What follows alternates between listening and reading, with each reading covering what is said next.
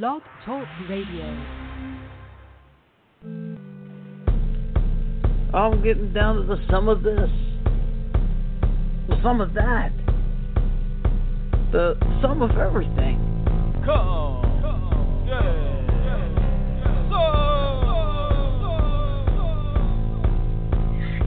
all right, me, Chris of the CMI6 on your Twitter feed, full show, front to back. I'm just going to sign off at the end. So real quick, I just want to let you know, in 2 weeks, I'll be talking, for the next 2 weeks, I'll be talking to Heidi Cox of the Dweeb Darlings. They made their own YouTube series, Stalking LeVar, as in LeVar Burton. It's hilarious. You got to check it out and check out that interview over the next couple weeks. And then in 3 weeks, I'll be talking to Kathy Schenkelberg, the ex-Scientologist, has her own one-woman show called Squeeze My Cans. Check that out if you get a chance. Check out her story. She'll be talking about it right here on Come Get Some in 3 weeks. But right now, let's get into part 2 of my conversation with Bowe Kurowski about accountability and the imbalance of race, as well as 10 questions. Let's get to it. But I have to face the fact that a lot of the opportunities that I have might not have been because I'm smart or because I'm, anything else other than white. That's a tough pill to swallow, man. It means that our whole system isn't based on a meritocratic system. And let's be clear about that, though. I think there's a ton of merit in what you said, but I don't want to be irresponsible about it. It is possible for any black man or woman to have the same success. It's just a lot harder path. It's a lot more difficult path, but it is attainable. But you're right. The scale is tilted. Yeah. Right. So, for example, I got a full-ride scholarship to college for engineering. And yes, I had to do the work. I had to get the grades. I had to be that kind of guy. But my dad was a lieutenant colonel in the Air Force, retired out of the Pentagon. Kind of makes it a little bit easier for me. I've worked with some of these inner-city teen kids are sitting 45 kids to a class. There's not enough desks for them. They have to share books, and their books are outdated. So how in the world can they get ahead in that kind of system? You go there, I swear to God, man, the alarms are going off and the police are coming in because there's a drug raid going on in the school during school hours. I was like, holy crap. Wow. It was crazy. So can you learn in that environment? They grade on a curve. So because there's so many kids in that area, when they move through the system, they can pass a grade with a 55%, 56% because they grade on the curve. So you can get to high school and not be able to read. Wow. A lot of the teams that I worked with were in juniors in high school, seniors in high school, sophomores in high school that read at a first or second grade level. And they passed through the system because the teachers were not able to hold them back. Yeah, that's problematic. How do you succeed? Yeah, how do you succeed in that type of environment? It's impossible. Well, it's not impossible. Like you said, it is possible. And there are plenty of people that have defied odds to make it happen. I mean, one of the guys that I mentored was a kid. His name is D'Artagnan Scorza. He was a kid at the time. Now he has his doctorate from UCLA. Was a UC regent for all the University of California schools, student regent for that. And he's gone on to create his own nonprofit that works in the inner city with less fortunate youth to address these issues. So it's not impossible. It's highly improbable because they're starting in a mile race. You could kind of compare it so that they're starting, 3 laps behind other people that have only 1 lap to go. But right. It is possible. It is possible, and there needs to be accountability and responsibility for that too. Just because you start from a disadvantage, because there's plenty of white people and plenty of Latino people and plenty of Asian people that also start from a deficit too. And they've been molested, or they have, a dad that's run out on them, or they have this, right. or they have that. So, everyone suffers setbacks and drawbacks and things like that. That's not uncommon across the race spectrum. But it's much more difficult, I think, for black people because of the system and because of the educational system and because of the institutional setup to get ahead. Yeah. Whew. I mean, if you look at the Small Business Association, 1.7% of business loans go to black people. 1.7%. That's how many are qualified to get it. Right, and some might argue when they're trying to start their business. Go ahead. Some might argue that there's plenty of systems set up for the black youth coming through the education system. There's plenty of grants and things, and that's just the thing that you have to say, and you have to listen to yourself when you say it. There's things set up for them, but everything else just exists for everybody else, and that's something to really take note of. That I was thinking of when you were saying that. Go ahead. Yeah, I mean, there are I don't know how many programs are designed specifically for black people. I just know that as a whole, and, again, I don't know if they've been taught financial independency. I don't know if they've been taught how to manage their money properly, how to develop a budget. Those are typically things that aren't taught in school. Those are taught by, family. So yeah. I don't know what their family situation is and how that works. So that might have a huge impact on that too.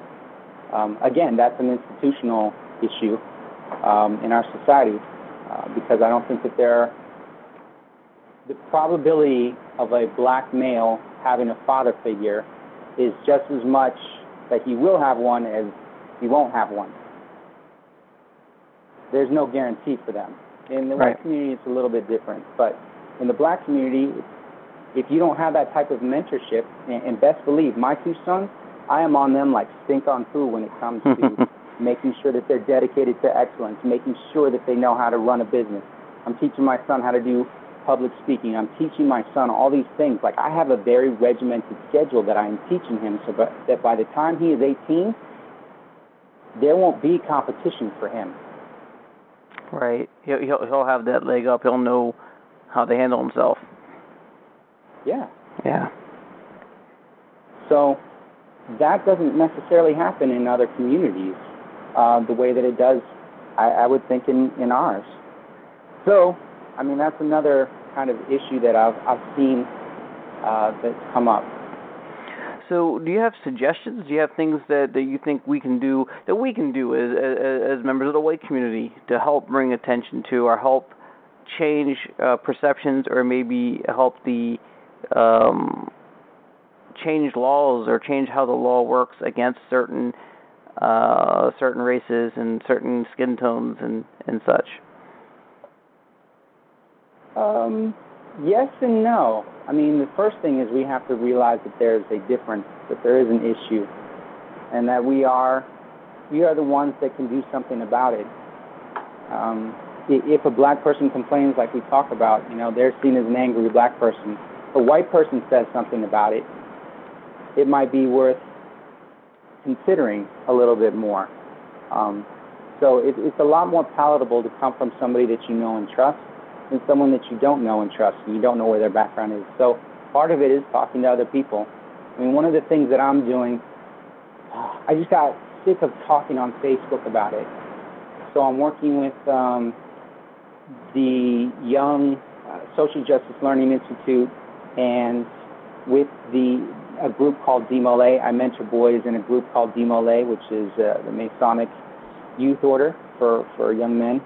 And with the Museum of Tolerance to put together kind of a summit and a panel that can be modeled so that we talk about these types of things and what can happen and what types of injustices humans, not blacks, not whites, not Africans, not Asians, not anybody else, everybody, what we're capable of doing when we fail to see each other as humans.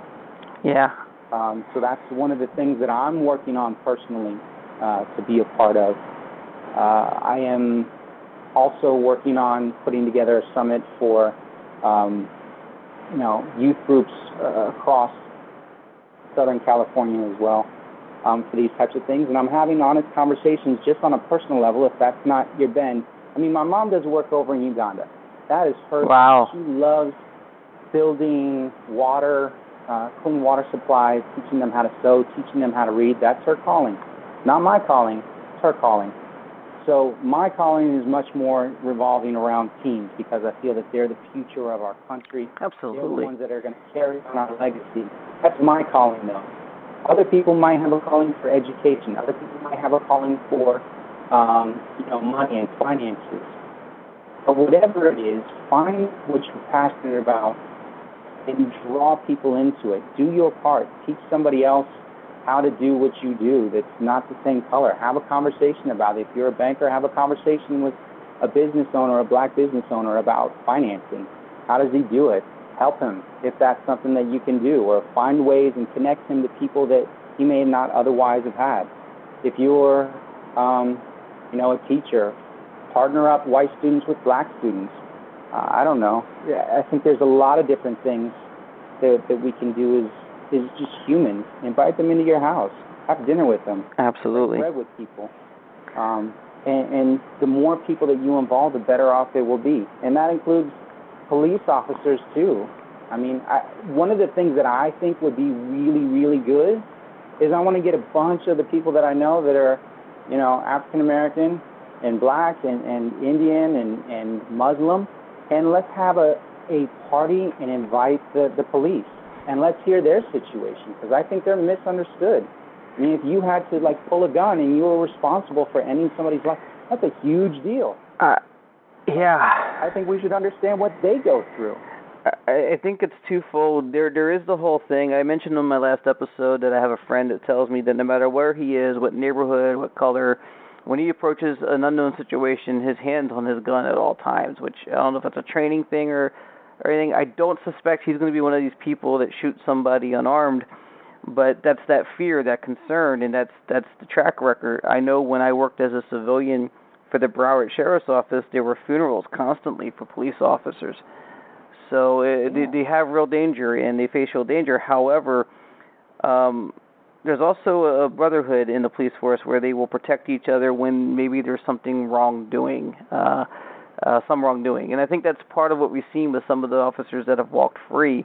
Even the officer who was driving the van, who's a black man, that was driving the van Freddie Gray was in, that he walked with no charges whatsoever, not seatbelting the guy in. I don't know how I feel about that, but I think there needs to be some accountability amongst the police force. And instead of standing up side by side with your brother police in uniform who did definite wrongdoing and cost someone a life and cost a family their husband or father or wife or daughter, to do that, to not separate yourself from them and have them actually convicted, actually have them, do time for the crime they actually committed is something that needs to be looked at. Yeah. I had a hard time expressing that. I was all over the place. Sorry about that. Go ahead. Yeah, no, that's legit, and I feel that that's true too. I mean, some of them, the Justice Department is getting involved with, so hopefully that will. It's hard when a police system, polices itself. Mm-hmm. I think that's definitely an issue. The other part of that is that, I feel like, I don't know. I feel like there's definitely a misunderstanding as far as, for me, when I got arrested, here's a funny story. So I was driving back from church. I told you I did inner city teen ministry. Yep. So one of the guys that I was living with at the time got arrested. I went on vacation, and he drove my car.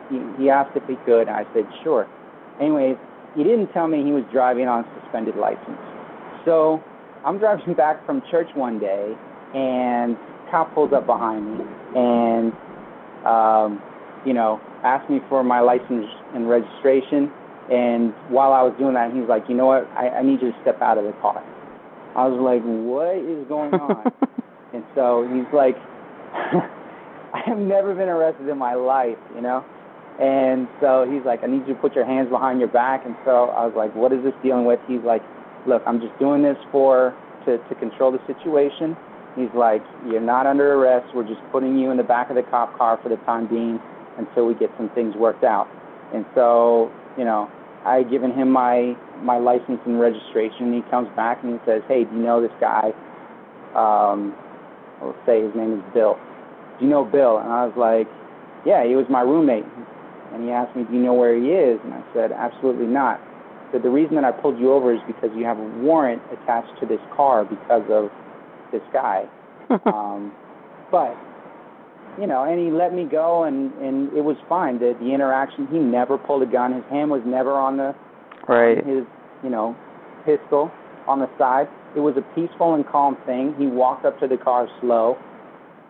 None of that other stuff happened. You know what I mean? And I look at that situation where that guy was on the street, with his hands on his back, his hands up in the air. He was sitting on his back. His legs were spread. He's talking to the police. One might argue. When's the last time you've ever seen a white person in that position? Well, one might argue you resisted more than that guy. Yeah. So just by asking, what is this about? Well. I mean, so those things, I never have to worry about that. In fact, my wife and I joke because sometimes I ride without my seatbelt, and she's like, you should put on your seatbelt. And she's like, the cops will pull you over. And I tell her, no, they won't. I was like, even when I get pulled over, I get a warning. I get told, like, hey, Oh, Bo, you should wear your seatbelt anyway, buddy. Right, I know. But I'm just saying, like, if and when I get pulled over, I've been pulled over multiple times, I get a warning. Or I get told that, be safe. Things along those lines. Right. Not dragged out of the car. I think there is a little bit of this, and I don't want this to come off as distracting from the real issue, and I think people get mad when someone like me makes this argument because it is sensitive and there, regardless of how you act, sometimes like the guy on the ground with his hands up, you're going to get treated wrong. I think there is an attitude that might come from some people who get pulled over because they feel like no matter what they got pulled over because they're black. Mm-hmm. Definitely is happening, but I know that the police, like you said, the police want to keep control of the situation. So, like, if you're talking trash to the police officer and you're being combative, he needs to gain control, and he might already be a bit of a jerk. He's going to become a bigger jerk because he wants to maintain dominance. This is something to think about. But it's not. It's really not the issue. So please don't think I'm trying to make that out to be the whole thing. I don't think that's far off from. I think it's a great point. One of the guys another really famous voice actor, Ike Amadi. He's the voice of Spartan Locke in Halo. He's the voice of Time Warner Sports. So he does stuff for UFC and Dodgers and Galaxy, all those different types of things. But he showed me the process that he goes through when the cops pull him over. He turns the car off, he takes his keys, puts them on his pinky, and places both hands on the side of the car, on the window. He rolls down his window and places his hands out the window so they can see exactly, one, that he's not going anywhere, they can see his hands, and they know that he's fully compliant. Yeah, I almost think we should all do that, but I mean that he has to just because is wrong. Yeah, and he gets pulled over consistently. So I was like, what? I don't know what to say. I mean, I think part of it is, again, there is a very small percentage of cops that are driving the narrative for the whole. Right. I think that, the cops that have problems that are consistently getting complaints, if you get 1 complaint, 2 complaints, 3 complaints, 5 complaints, it is what it is. That's going to happen when you have people that are hostile and you're dealing with problems and situations where there's more than one party. But if you have 25 complaints in a year, or you have 35 complaints or 45 complaints, maybe this isn't the right job for you. Right. There's something else. That needs to be accounted for. Yes.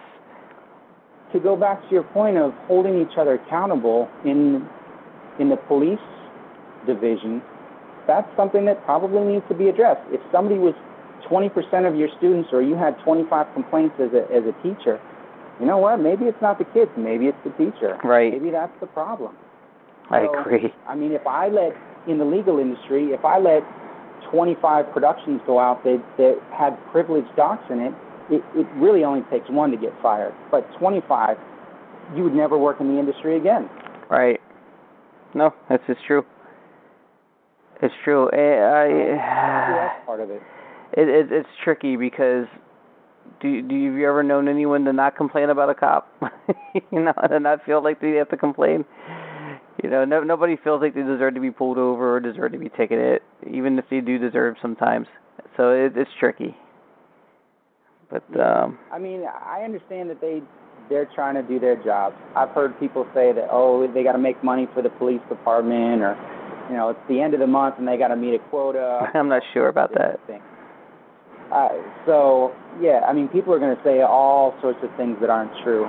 Well, I don't know how you guys get pulled over in California. Isn't it bumper-to-bumper traffic? What are you getting pulled over for? Yeah. That's true. It's funny that you mentioned that. So yeah, seatbelts, broken taillights, lights not on. It's weird in California, especially in LA. I've noticed that very, very rarely is there ever a time where you don't see your shadow. There's so many lights. Wow. And the moon is bright, and the street lights are bright. You can walk anywhere at any time, and you will see your shadow. So a lot of people drive without their lights on for quite a while because they can't tell the difference. Now, just to put it all in perspective, we talked a lot about this now, and I've talked to you privately about the opening of the ESPY Awards a couple weeks ago with LeBron James, what he said. Did you ever check that out? I did not. All right, I have the audio if you want to hear it. Yeah, that would be So I think LeBron James put it best. I mean, it started out with Chris Paul, and continuing the speech was Carmelo Anthony, or the other way around, and then Dwayne Wade, and LeBron James capped it off with these words that I think that even though this is a challenge you put out to professional athletes, I think we should all take this challenge. Here it is.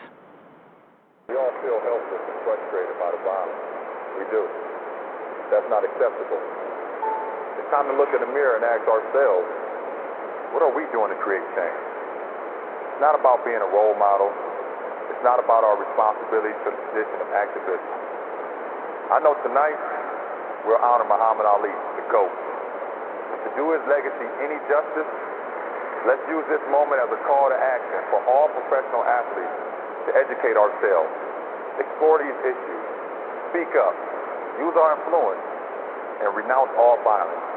And most importantly, go back to our communities, invest our time, our resources, help rebuild them, help strengthen them, help change them. We all have to do better. Thank you. So I don't know how well you heard that.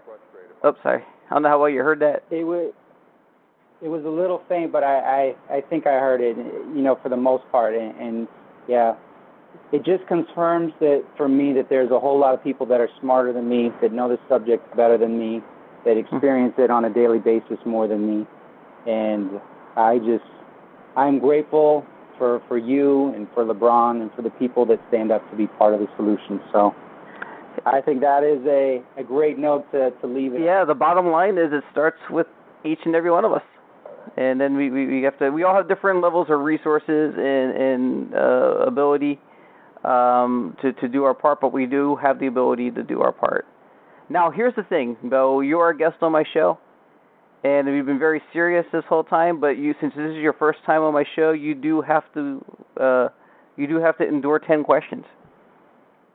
Okay. So you get to have a little fun. These are the rapid fire ones? Yeah, but they rarely ever go rapidly. So, however it works out here. All right, are you ready? So you can pass if you're not comfortable with one of the questions. Okay. All right, so question number 1, you're a professional. Every picture I've ever seen of you has either been a Star-Lord or in a suit. Do you prefer suits or casual wear? I prefer suits. I would sleep them if they were comfortable enough. All right. Number 2, we talked about how you dressed as Star-Lord. What is your ultimate cosplay scenario experience? How would you want your cosplay to go if everything went right? You know, I've thought about being, like, I love the 300, but I'm just too strong up top and a little chubby around the middle, so I figure wearing a leather diaper just wouldn't do anybody any service. But if I could, that's what I would look like. And that's Spartacus. Spartacus. All right. All right. It seems like you have a Pokemon family, so fill in the blank here. Pokemon Go. It's pretty wide open. Yeah, Pokemon Go has replaced me as the main person in our family. Oh, that's sad. That's sad. Okay. Everywhere, yeah, they go down to, I mean, seriously, they'll go for 3 hours to go down to Pokestops and stuff. My wife and daughter like to do that. I do very limited, and I do it for my daughter. I always say that at the end of everything about Pokemon Go is for my daughter, even if I'm having fun. All right. If I'm on level 15. All right, let's settle this right now. Number 4, true or false, guns and people kill people?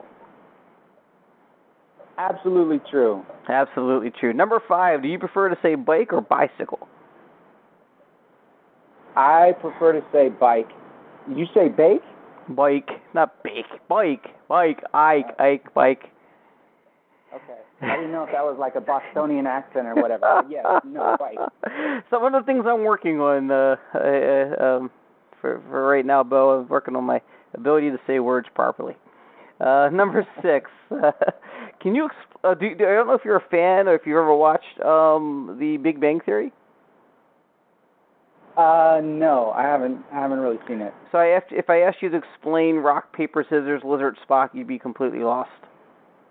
Completely lost. Okay, it would have been more fun if you'd seen it. I should have vetted that before doing these questions. That sucks. All right, number 7. What is your favorite TV show? Right now, my favorite TV show is House of Lies. I've been binge watching. House of Lies. Netflix? It is actually it's on Showtime. Showtime. Okay. All right. And number 8. What's more important to you, a better workout or a better diet? My wife tells me that workout is nothing without diet. So I like working out just because I feel better. But my wife says diet. So I'm going to say workout. I like to work out. Yeah, I think you can work out on a bad diet, but you don't feel as good. So I think that's a good point. Number 9, what is your biggest accomplishment so far, Bo? Probably getting married to GK. Wow, is she sitting right there? No, she's not.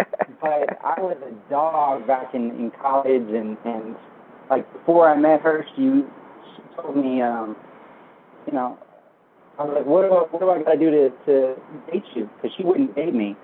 Oh. And she's like, I'm not dating you until I see your student ID card. Because I had dropped out of college. I told you that I got a scholarship. I didn't tell you that I had dropped out. Oh, wow.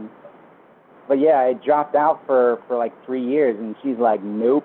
She's like, I'm not dating anyone that's not going anywhere. Oh. So I got back into college. I graduated before she did, and actually now I teach electronic discovery over at California State University. So I would say that probably that evolution of becoming that guy that she would marry is my best accomplishment. That's an awesome answer. All right, and number 10, the most self-serving question I ever ask, and I ask it every time. What do you think of the host of Come Get Some? Man, couldn't be a nicer guy, and we need more people like you, man. Well, thank you, Bo. I return that compliment. I believe we need more people like us.